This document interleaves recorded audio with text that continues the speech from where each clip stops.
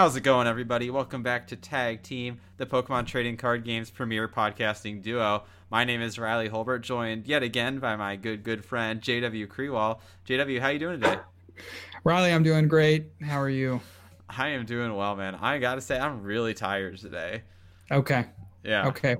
Well, we'll keep it short and sweet. It's nothing to do with my thoughts on the podcast. I just woke up and I've been tired all day, you know? You ever have those days? I do have I always think like something is wrong with me, like my health or something, or like, I don't know, just something is wrong with my brain or something, and now I'm in a downward spiral. Yeah, and this is it. Like, you're doomed now. Yeah, you're right. Like my life will never be the same because I woke up and I was tired and just it's bad. I don't know. I'm kind of having the opposite problem though, where I'm waking up really, really early. Yeah. And I can't figure out why. Like I used to sleep for 8 hours, 9 hours. Like if I could, like it was very consistent. I would wake up at a very consistent time, right about 8 o'clock, 7:38. And now I'm waking up at like 6:30. And I've had like pretty much high energy the whole day, or at least enough energy to get me through the day. So I don't know what's going on there.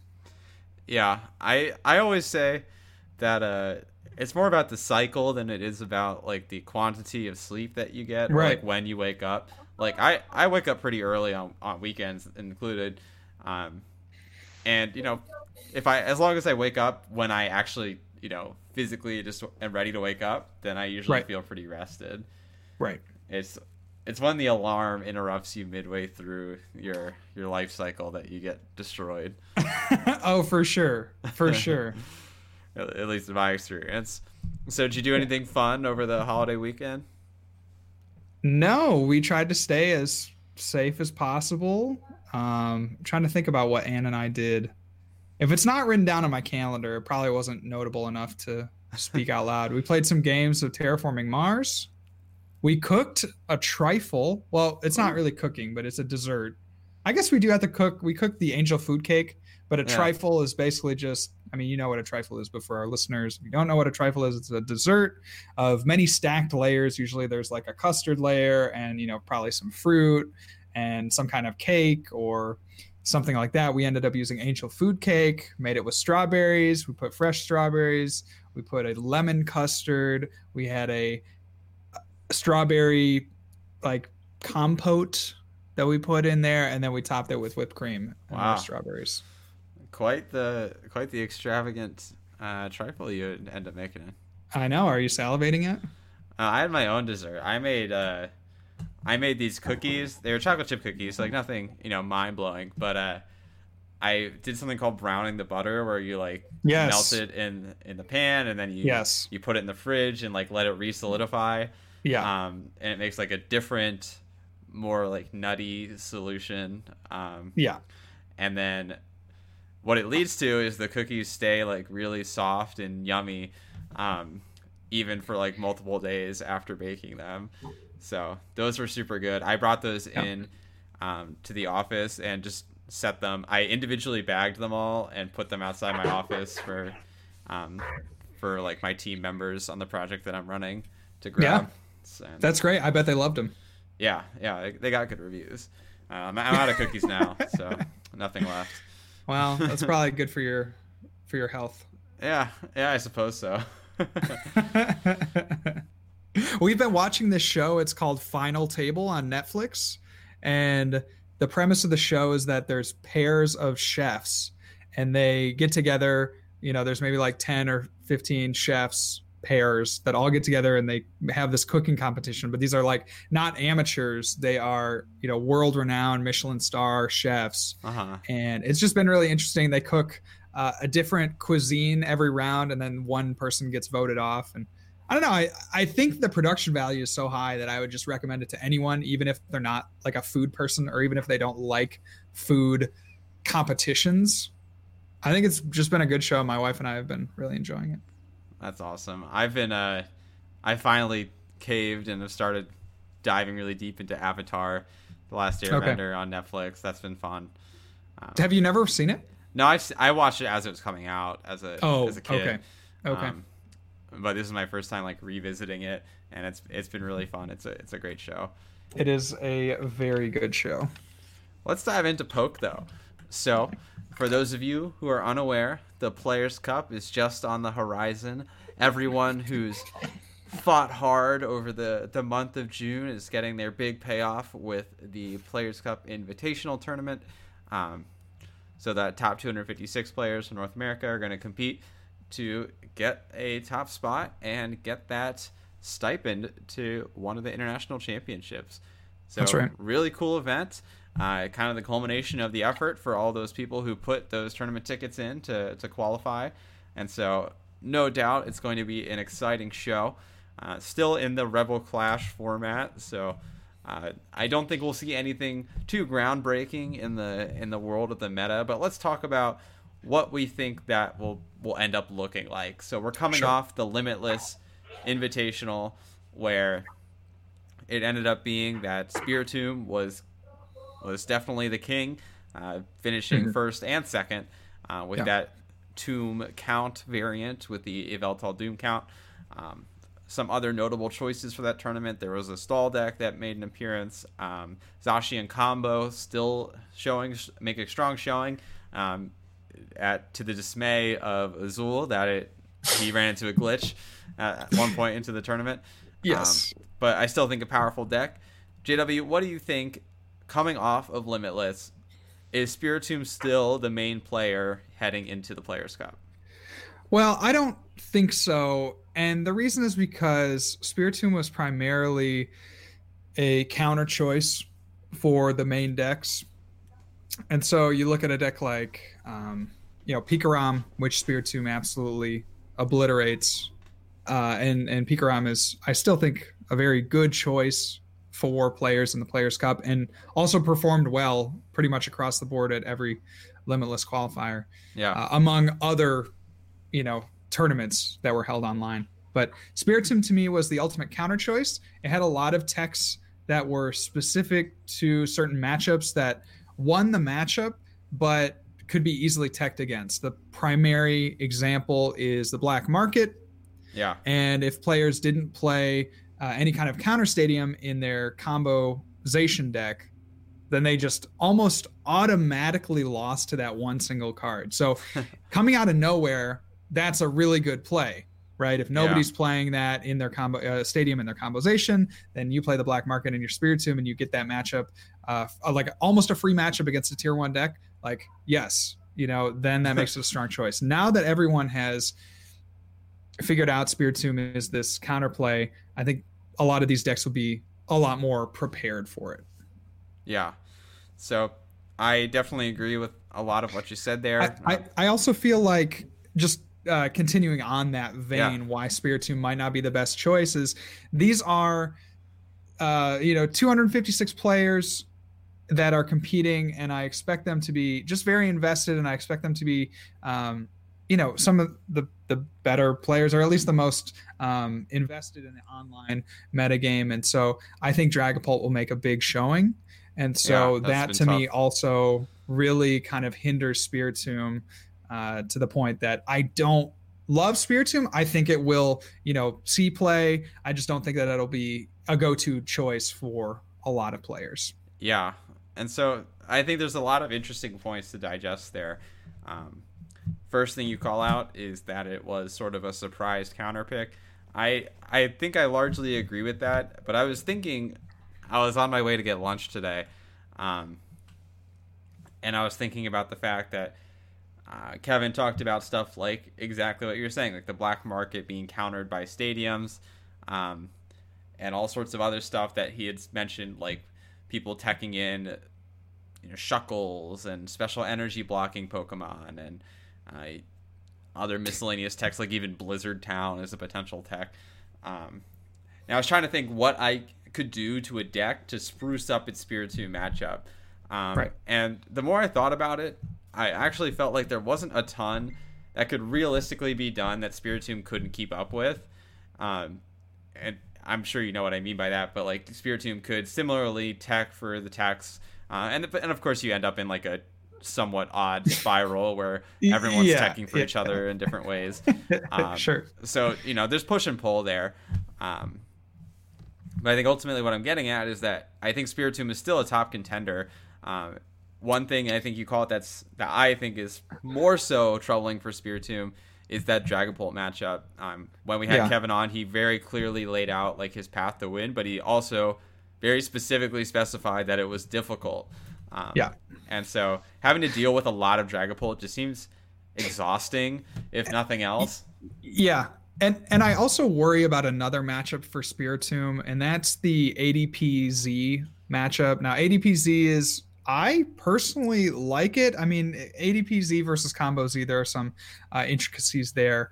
But ADP-Z would, at least from my testing, right, has a good matchup into ADP Spiritomb if you can play some Big Charm, and there's some counterplay if the Spiritomb plays a Tool Scrapper and you have Big Charm on your Zacian, and there's some counterplay there, but generally speaking, if you're able to get the ADP off, then you should win the Spiritomb matchup just because they struggle to take the one-shot knockout. So like that's another deck that I see as on the up and up. ADP just kind of resurging back into relevancy, I think, because of a few reasons, but I think primarily because of kind of a shift away from hammers of the general metagame. And definitely, yeah. And so I think Spiritomb now, has another kind of tough matchup that is a very good deck, as opposed to just having Dragapult as like the tier 1 kind of, iffy matchup. Now you have another tier 1 ADP Z deck that will give you problems. And I think, personally for me, I think that ADP Z is going to be a choice of a lot of players. Yeah, so I think that brings an interesting point that I specifically wanted to touch on as well. ADP Z versus Combo Zacian. You specifically called out when you're talking that there's a lot of intricacies there. And I mean, there's push and pull. Obviously, like you have to make certain accommodations to make both in your play style and in your matchups to make the Combo Zacian really effective. And then ADP-Z has other areas where it really, really shines. In your opinion, which of the two is the better choice for this weekend? If I were playing, I would go with ADP-Z, but I think we're just kind of splitting hairs at this point. It's really like, what shade of blue would you like? Do you like cerulean or navy? They both kind of feel like a similar flavor of the same dish, to borrow a cooking reference. And so I think they both have a lot of merits. Now, I personally am more comfortable with ADP-Z, and again, we were talking about a lot of decks are just generally shifting away from hammers. That might not be the case for the Players' Cup, but that's what we have seen in the progression of the metagame. Mm-hmm. And so you have an ADP-Z, and you can tech for the combozation matchup by playing either, to Big Charm or to Frying Pan, something that forces them to have to, go around a Zacian. Yeah. And so if you do that, then, they have to have Tool Scrapper at the right time. And that's the big challenge there. But ADP-Z versus Zacian against the field, I think it's almost a wash. I couldn't really say like, oh yes, this ADP-Z definitely has a better matchup against this as opposed to combozation. They both are just kind of that same flavor of taking the extra prizes and using Zacian as the main attacker. So you can't really, you're splitting hairs when you're saying, oh yes, this matchup is a little bit more favored or a little less favored. I think they both kind of feel pretty similar.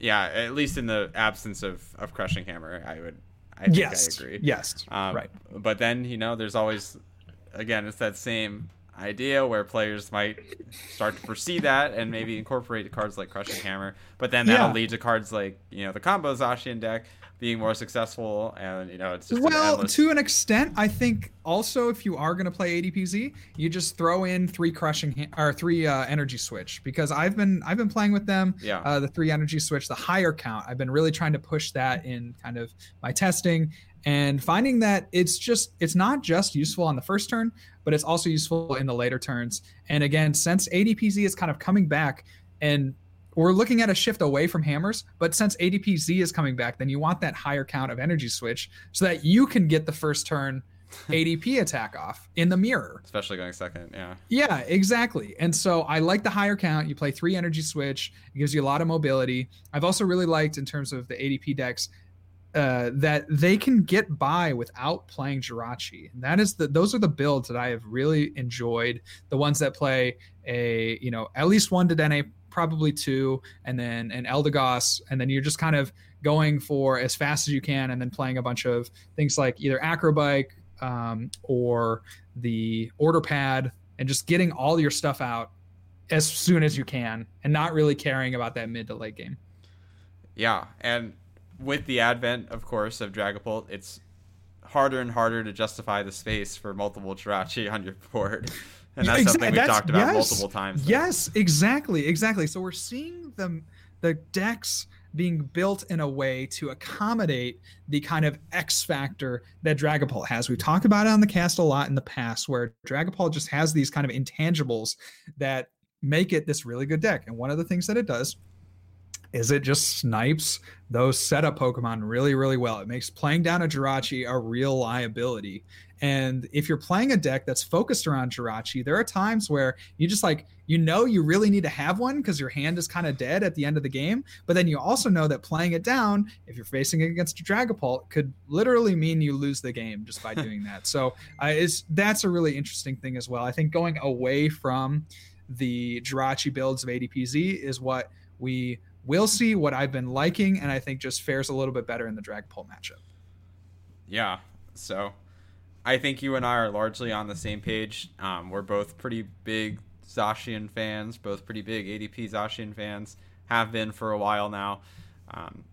I think it's found a nice foothold in this format. I'm a big fan of the combo Zacian because I like the tempo of the deck. Yeah, sure. So it's really fun to play. But I think ADP Zacian brings like an extra level of consistency in its game plan that is hard to match with any other deck. Right. But I think we've called out a specific deck multiple times now, to the point where we have to specifically delve into it. And that's, of course, going to be the Dragapult deck. Like we've mentioned before, Dragapult puts a lot of pressure on the Spiritomb decks, which the Spiritomb decks are putting a lot of pressure on unchecked Zacian decks. And so there's obviously there's a somewhat of a triangle. I think Zacian probably fares better against Spiritomb than Spiritomb fares against Dragapult. Yeah, right.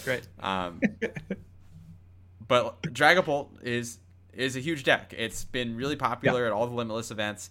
It's just a cool, fun deck. People love damage spread. I love damage spread. Do you think Zacian is a top tier choice heading into this weekend? And if so, why? Dragapult. Dragapult. Do you think Dragapult remains a top-tier choice heading into this weekend? And if so, why? Yeah, for sure. I just think it'll be the play for a lot of the I think generally better players will tend to shift towards Dragapult.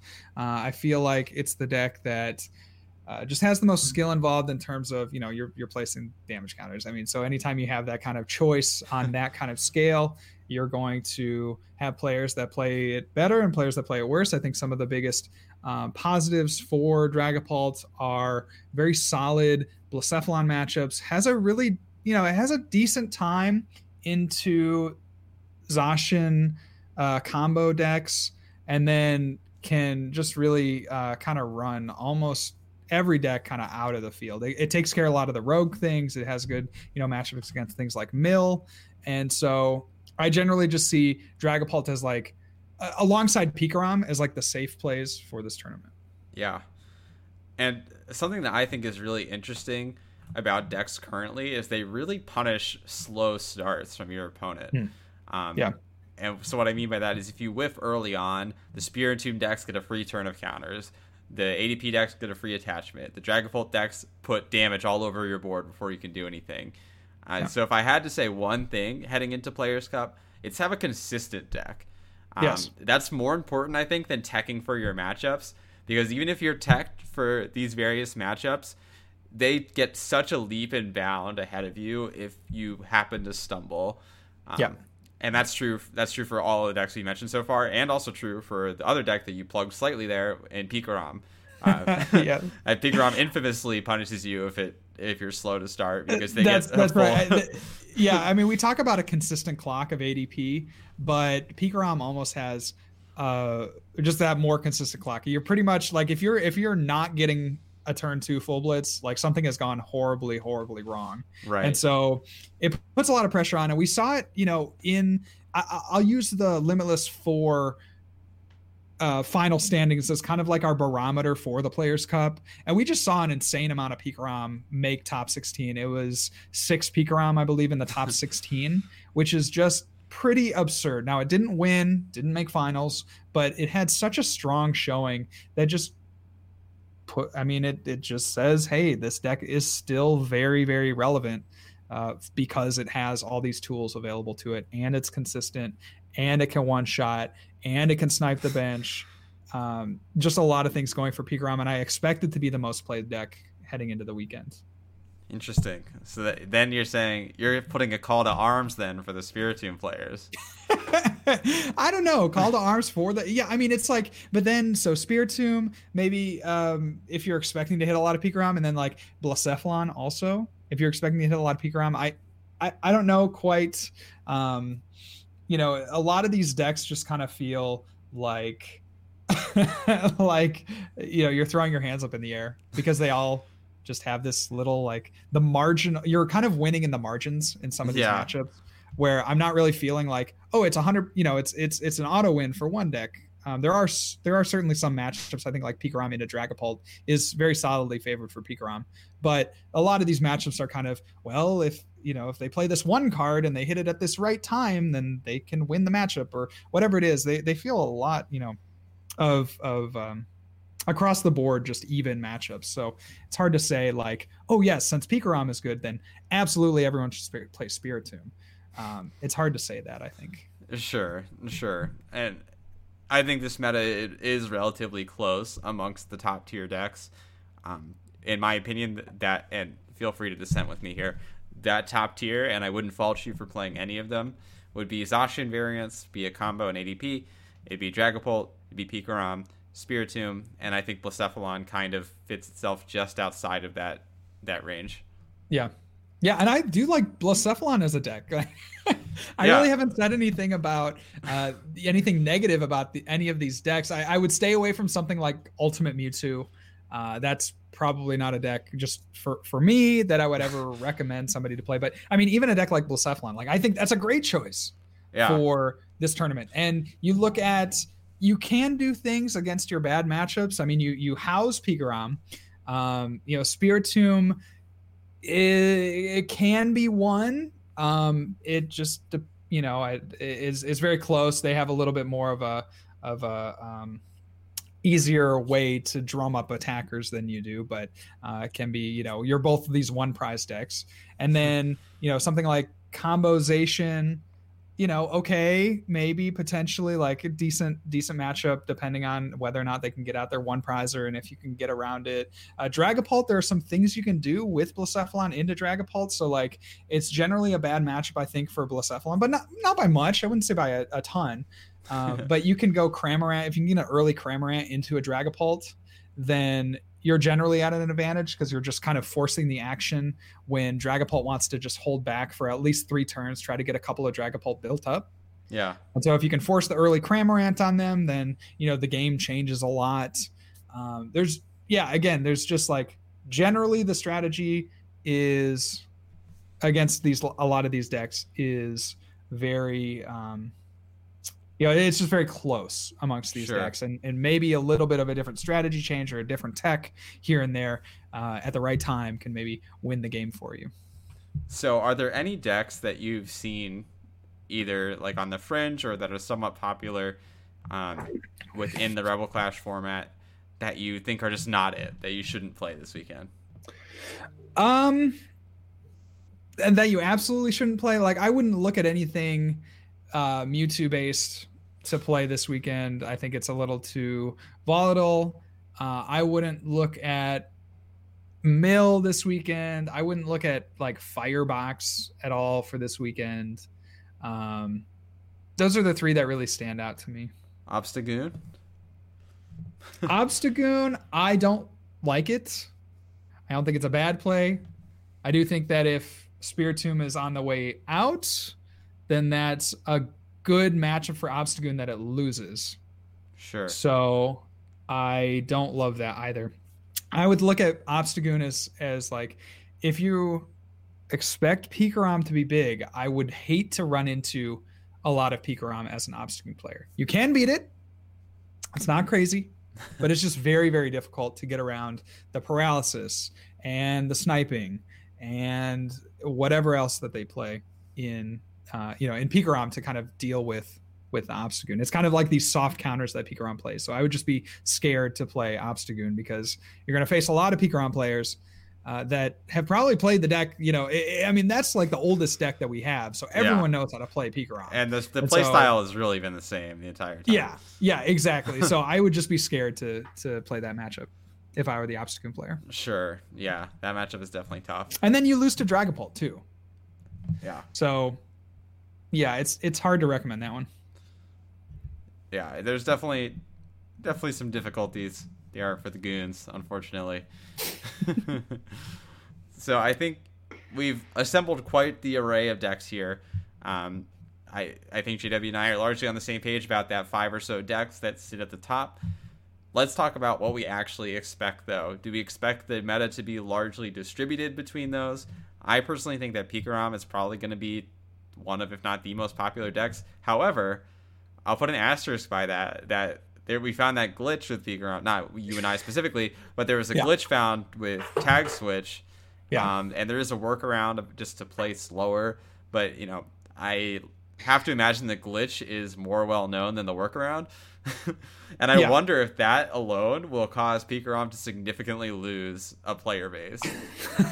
I don't know. Maybe it could. I would say that the people that are really looking to play Pikarom have probably been playing it for a long time, at least have a lot of experience with Pikarom as like a primary deck. So I would think that those people, would be all caught up to date, on the bug, and like it wouldn't really phase. I feel like it's easy to miss the one tweet that announced how to get around the bug. And what's that? I feel like it's easy to miss like the one tweet that's out there about how to deal with the bug.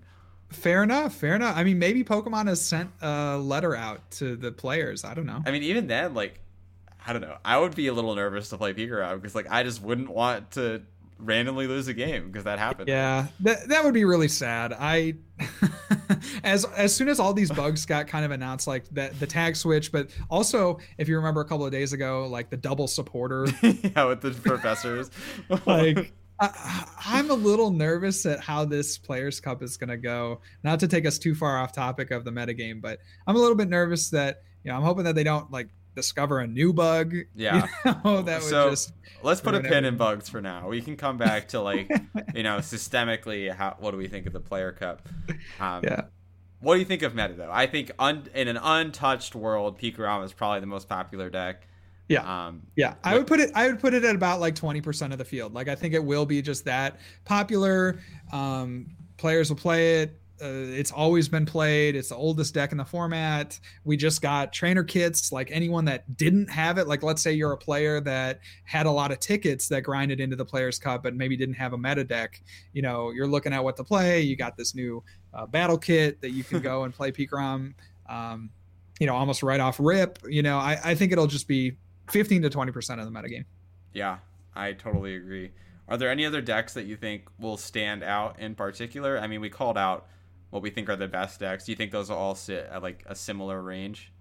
Yeah, I mean, if you combine Zacian variants, then you're looking at something that competes with Pikarom maybe in the 15 to 25% range. But if you're separating them, I would expect ADP to have about 10% and the combo to have 10 to 15% of the metagame. Dragapult will be played, I think, by the better players, and it won't be played a ton. I think it'll have somewhere around 5 to 10%, a little bit on the lower side, and then you have kind of everything else. Like Blacephalon, I expect to see about 10% of the meta, and then Spiritomb maybe about 5%, and then everything else in that last whatever 25%. That's low. Sure. Yeah, do some napkin math on that one. Yeah. Somebody let me know. Leave a comment on the show and let me know how close I was. I largely agree with your tiering off there. I think Pikarom will sit at the top. You'll get Zacian variants occupying around the same realm combined. Yeah. And then you'll stagger down with pretty much exactly how you expect them to fall in terms of popularity. Yeah. Exactly. And some maybe outside decks that maybe could perform well. I look at one being Lucario Melmetal. That's been a deck that's just kind of been around. It's always been just around, man. It's just been around. Like I would consider it rogue just because it is kind of based around this counter strategy. And so Lucario Melmetal can go against Pikarom, can beat Combozation and Dragapult. Like those are the two matchups that it was really destined to perform well against. So that's another deck that I would look at and say, if somebody grinded in with Lucario Melmetal, like I would not be surprised at all. Yeah, for sure. Yeah. So let's then talk about those glitches and systemically about the Players' Cup. We've called out for what feels way too long about the TCGO client being relatively flawed. Yeah. And now we're at the point where there is actual money on the line. Yeah. So to recap some of the glitches we've seen so far, there's the one we called out with Pikarom with Tag Switch. So for the listeners, if you play a Tag Switch in present day, so early July of 2020, if you happen to be listening in the future, if you play a Tag Switch and you happen to go to do an action before the animation on the Tag Switch is complete, your game just freezes effectively and you're unable to do anything else. So you lose. Yeah, you just have to pass out or time out. I assume it. I haven't seen the full. I haven't seen the full animation, so I don't know if it comes back after on your next turn. No, I don't think you can do anything ever. Oh, okay? Yeah, that's so. Yeah, it's so weird. So we've seen that. We've seen the double supporter. Yeah, and do you know what happens with that one? I think you have to play a research first. I don't know quite the extent to that, but I think it's like you have to play research first, and then you can play another supporter. Do you think Pokemon will do anything for that one? Like, if people actively use that? How do you work around that? I mean, I guess that one's like a choice. Yeah, that's what I'm saying. It's like you can actively decide whether or not you play that one seems like an email gets sent out and they say, hey, if you're caught double supportering, then you're eliminated from the tournament. That one seems like a pretty easy one because they'll have judges and they can look at the game log. I think it's still counted in the game log, so I would imagine that one should be pretty easy. Yeah. And then there's also, I don't quite know if they fixed this yet, but there, at least in the past, there's been, the metal frying pan, or excuse me, not metal frying pan, metal goggles. They did fix the goggles. They did fix the goggles. Okay. Yeah. But just to document that there have been a few other bugs, and there's probably some more bugs that we still haven't figured out. I mean, there's the Zamazenta. The Zamazenta into the black market. Yeah. So context there. Black market, you need to have a dark energy on your Pokemon to prevent the fries from being taken. Zamazenta removes special energy, so if that dark energy happens to be a rainbow, the way it should work is the Zamazenta should attack. The effect of its attack should activate, discarding the rainbow, and then the knockout check happens after effects of attacks. So you should have no energy on the Pokemon at the time of knockout check. And I just don't think the client really has those phases, to be honest. Yeah. Like, there's actual steps that you're supposed to take when you attack, and I don't think the client actually thinks about those steps. So it just kind of does it all at once. Yes. And then, so it's like knocked out and the energy is removed at the same time. And, right. And so it does the check while the energy is still on it. It's just, it's bizarre. But that has decided games in recent history. Exactly. Yeah. You're so right.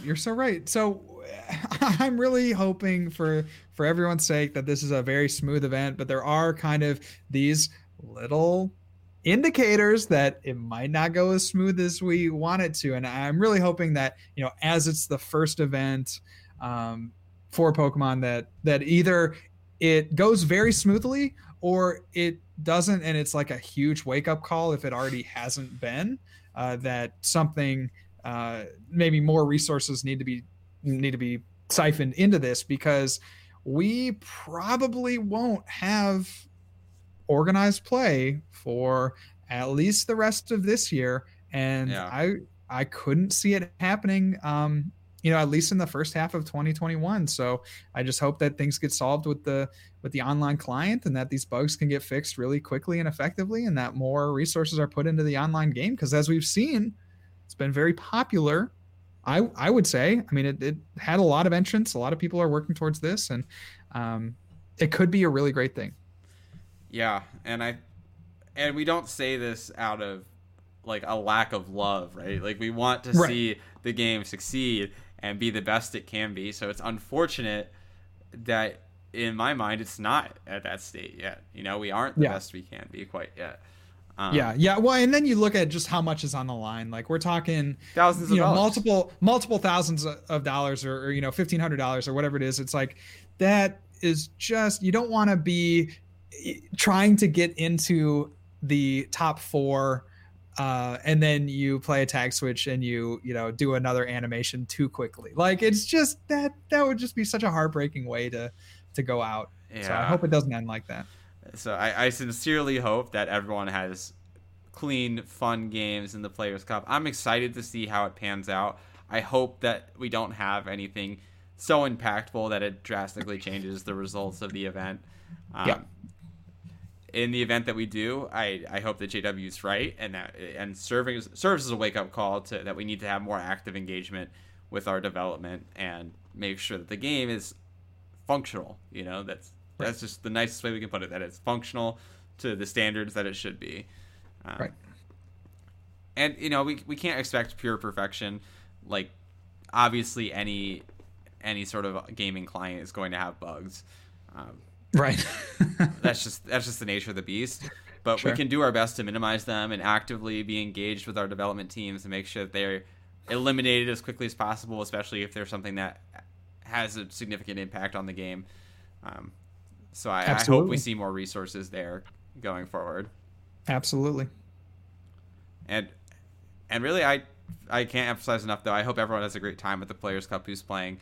You did earn it, no matter what people say, no matter what trash people talk. Like, you put the effort in, you earned that position in the Players' Cup. I hope that you pick the deck that you personally enjoy. For me, that would be a Zacian deck. For JW, that sounds like it'd also be a Zacian deck. And you just play your heart out, man. Like, that's absolutely. This is a really cool thing. It'll be just very interesting to see the results. And like Riley said, I wish everyone that plays in the Players' Cup like all the best. I hope you have just a great, phenomenal experience. I hope that Pokemon, just runs a very smooth event. I'm sure that they will. I have hope in that, and I just enjoy it because, yes, like Riley said, you put in the work, you did your time, you played by the rules, and you're gonna, potentially get this reward. And so just enjoy it, have a great time, and play your best. Yeah. And I hope that Pokemon does more stuff like this, because, they announced our season, but like we talked about last week, it's what is realistically possible for a season. Yeah. At least, granted, JW and I come with the biased lens of the United States, where COVID-19 is just a mess right now and continuing to get worse. So, yes. So, maybe in Europe they could feasibly hold tournaments, but certainly not in the United States of America for the foreseeable future. That's right. Yeah. to put it bluntly. Which kind of sucks, man. I really want to be able to just play physical cards. Yeah, it does really suck. I've been missing it recently. I've been playing in the old PokeStats retro formats, and I've been having a great time, but it just gets me fired up to play, IRL competitions. Is there a retro format that you've particularly enjoyed? Well, this is my first one. I'm doing the breakthrough to Crimson Invasion. So this is Decidueye Zoroark, Sylveon, Stall, Gardevoir, Zoroark, Greninja, Buzzwole, Lycanroc, Zoroark. Well, so the problem is that I would have played Pod, but you have to go pass on your first turns, so you can't make use of Wimpod's retreat. Oh, what? Yeah, that sucks. Yeah, so because the rule, because you can't have like retro format rules, you can't change the rules of the game. So like the rules back then are different than what they are now. So in order to try to mitigate that, you have to go pass for the opening turn so that the first person can play a supporter. And then it's a little complicated. Oh, wow. Yeah. I didn't even think about that having an impact on win pod. Yeah. So then you can't retreat because sometimes a lot of times actually you would like to retreat. But that's a bummer. You still got to throw a rock, I guess. You do. You do. But I'm playing Zoroark Gardevoir. Yeah, that's a fun deck. I mean, imagine not playing puzzles in that format. Yeah. I couldn't see it, bro. I couldn't see it.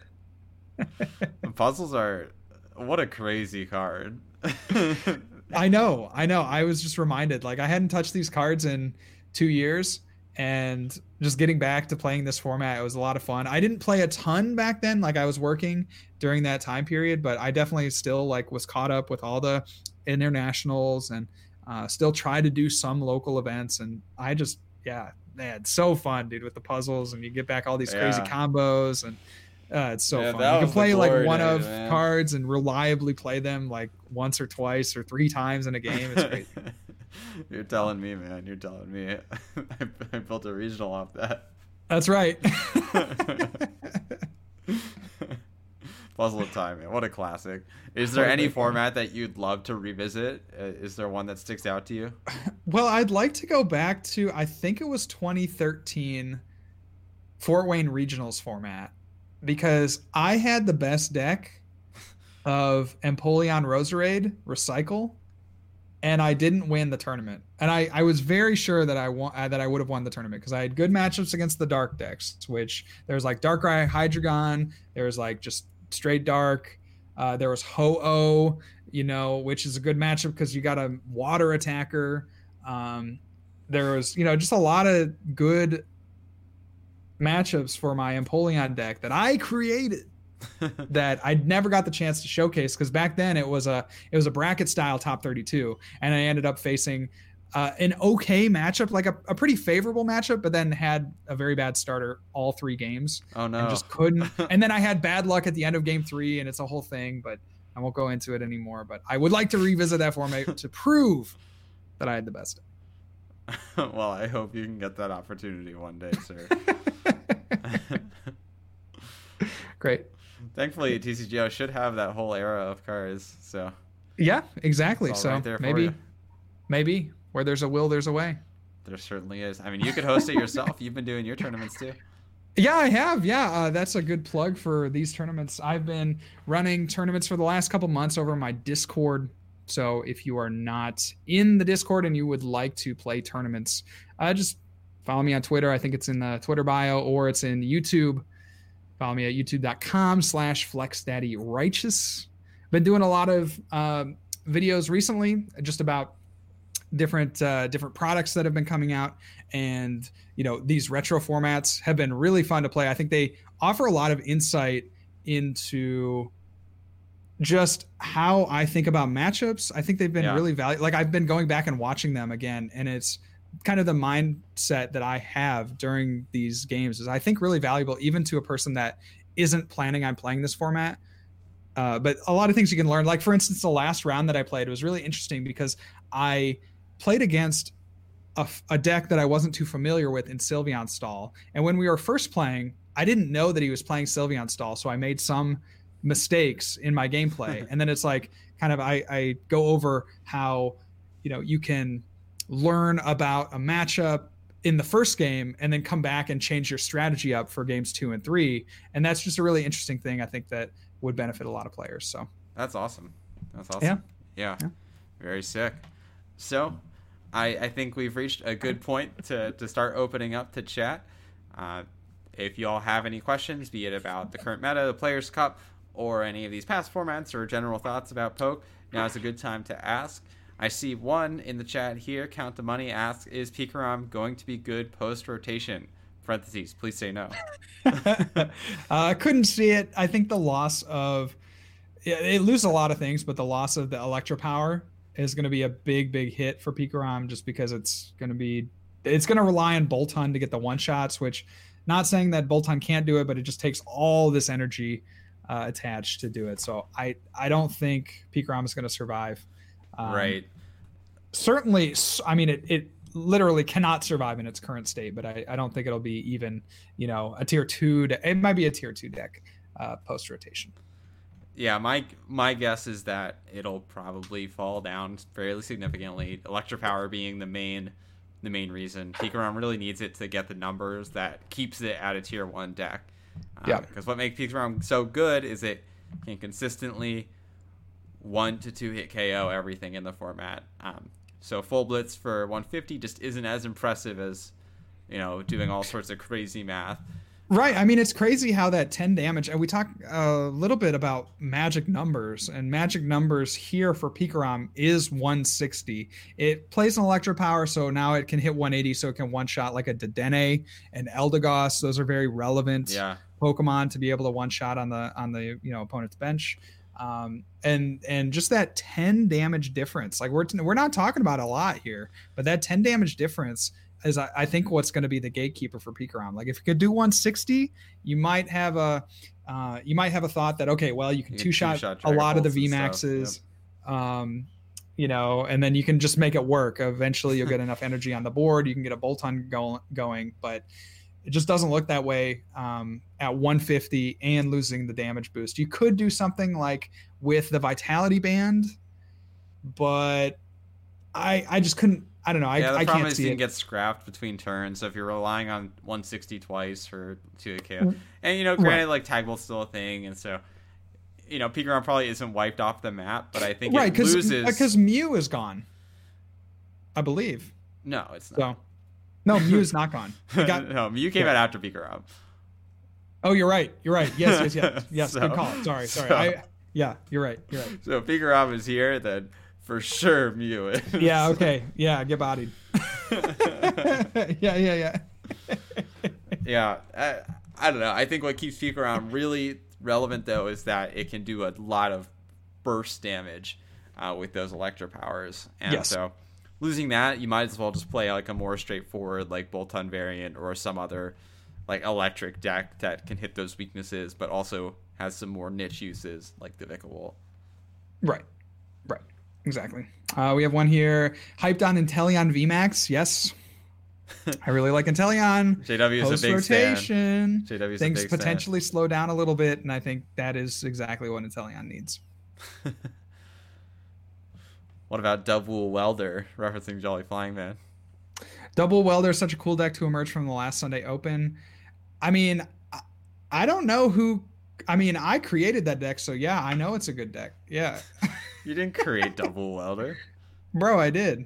That's not true. Name someone who had a YouTube video about it before me. A YouTube video, maybe not, but I know for sure you didn't create the idea. Bruh. What do you think? Who do you think created the idea? I created it on my own, did I create the idea? Right. You're like that guy on Twitter who said that he invented the Frankenstein monster. Did you see that? No, I didn't see this. This is some Twitter thread about how like the author of Frankenstein should be, lauded because she was a female author who created a long-standing like horror staple creature. Okay. And this random dude comes up and he's like, well, actually, before I even heard of the Frankenstein monster, I came up with the same thing. And so yeah, and that was written in like the 1800s or whatever. Yeah. It's like I guess, but you also lived in a world where there was post Frankenstein monsters, so like you were probably subtly influenced by the culture too. Right. That's funny. It's so goofy. That's really funny. Will Control survive, and how might it change? Does Control even really lose a lot from rotation? I don't believe so. I need to go look up the exact cards. Yeah, so I want to say that Control survival will just be Control loses Oranguru. Yeah, I guess it does. Articuno GX as well. Yeah, without Oranguru, you probably are donezo with typical Control lists. I think we'll probably see a shift back to wall Control, if anything, if we come out with cards that can facilitate that. So something more like Decidueye based. Yeah, something like Decidueye, Hoopa, kind of like echoing back to Hoopa kind of decks. Yeah, I can't believe I forgot about Oranguru. but more like Hoopa style decks. Also stuff like the Stonejourner VMAX that is like half control, half attacker, where it's like really tanky and just survives and outlasts your opponent. Yeah, exactly. And then getting the new it's like reverse strong energy. Yeah, like I forget what it's called. It's like stone energy, maybe. That sounds about right. Stone tough energies, like I don't know.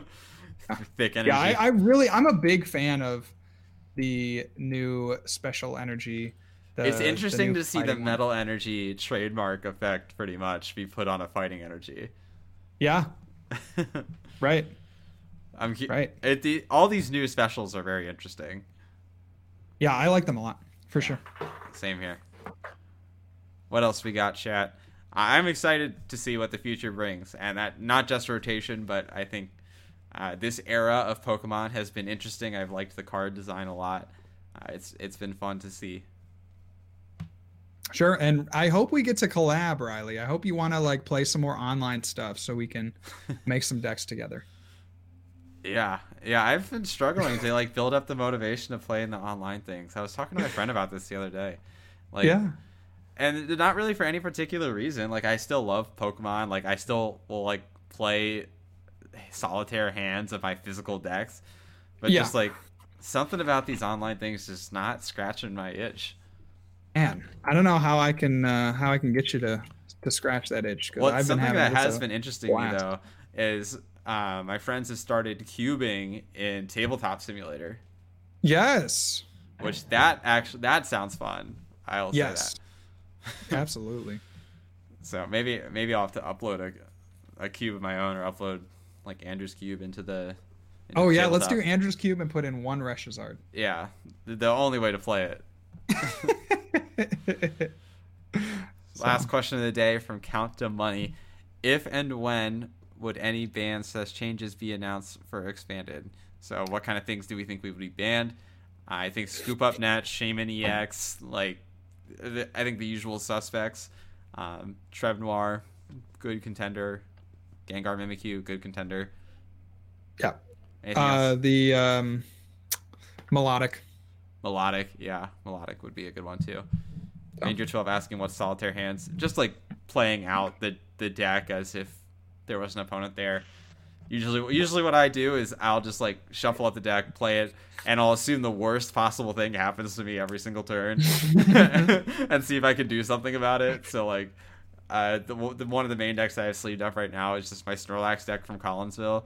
And so, I'll get Sudowoodo and I'll get Parallel City every now and then. Right.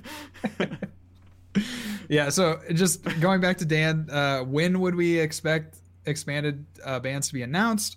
I don't foresee Pokemon doing an expanded format online tournament, although I obviously have no insider information. If they did do an expanded tournament, I would expect there to be bans before then. Yeah. So I would guess the when is just predicated on when the first like tier 2 sanctioned expanded event. Exactly. Yeah. So you might get some crazy league challenges though one day pre-ban. That's true. So, I guess you could sneak that in if you want. That's right. Sure could. So very good, guys. Thank you again for listening tonight. We had just a great chat about the metagame and what to expect for the Players' Cup. And it was just a really great time having you. Please make sure, if you're not already, follow Riley here. Leave us a comment if you're listening on Spotify or iTunes.